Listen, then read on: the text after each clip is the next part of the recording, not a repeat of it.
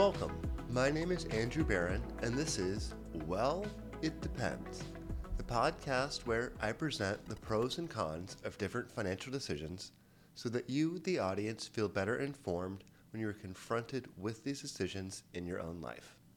In this episode, I asked the question, how do I leave a legacy? But before we begin, a short disclaimer. This is being recorded on May 17th, 2023. The contents of this podcast are strictly for informational purposes only, and nothing said should be taken as investment, tax, or legal advice. It is important to consult with a professional before making any financial decisions, as the strategies discussed may not be suitable for you specifically. Getting into it. How do I leave a legacy? Well, it depends. When we talk about a legacy, it is not only about financial wealth.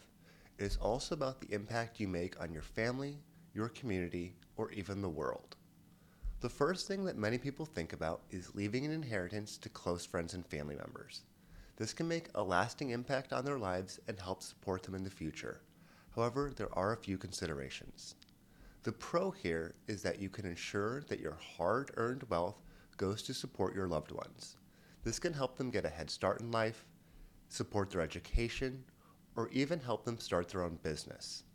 The con, however, is that large inheritances may bring a sense of entitlement. You could set up some of the assets to be held in trust and stipulate the way that the money will be spent. This way you can ensure that the money won't be spent unwisely or too quickly. It is important to note that inheritances may be subject to tax, which can reduce the amount the beneficiaries ultimately receive. On the other hand, some people choose to leave behind a legacy through philanthropy by donating to charities or establishing foundations. This can be a wonderful way to give back to your community and have a lasting impact. The upside here is that your wealth will go on to help others and support causes that you care about. There may be significant tax benefits for charitable giving. The downside is that if you give away a significant amount of your wealth to charity, there will be less left over for your family. It is crucial to research any organizations that you support to make sure that they are reputable and will use your donations effectively.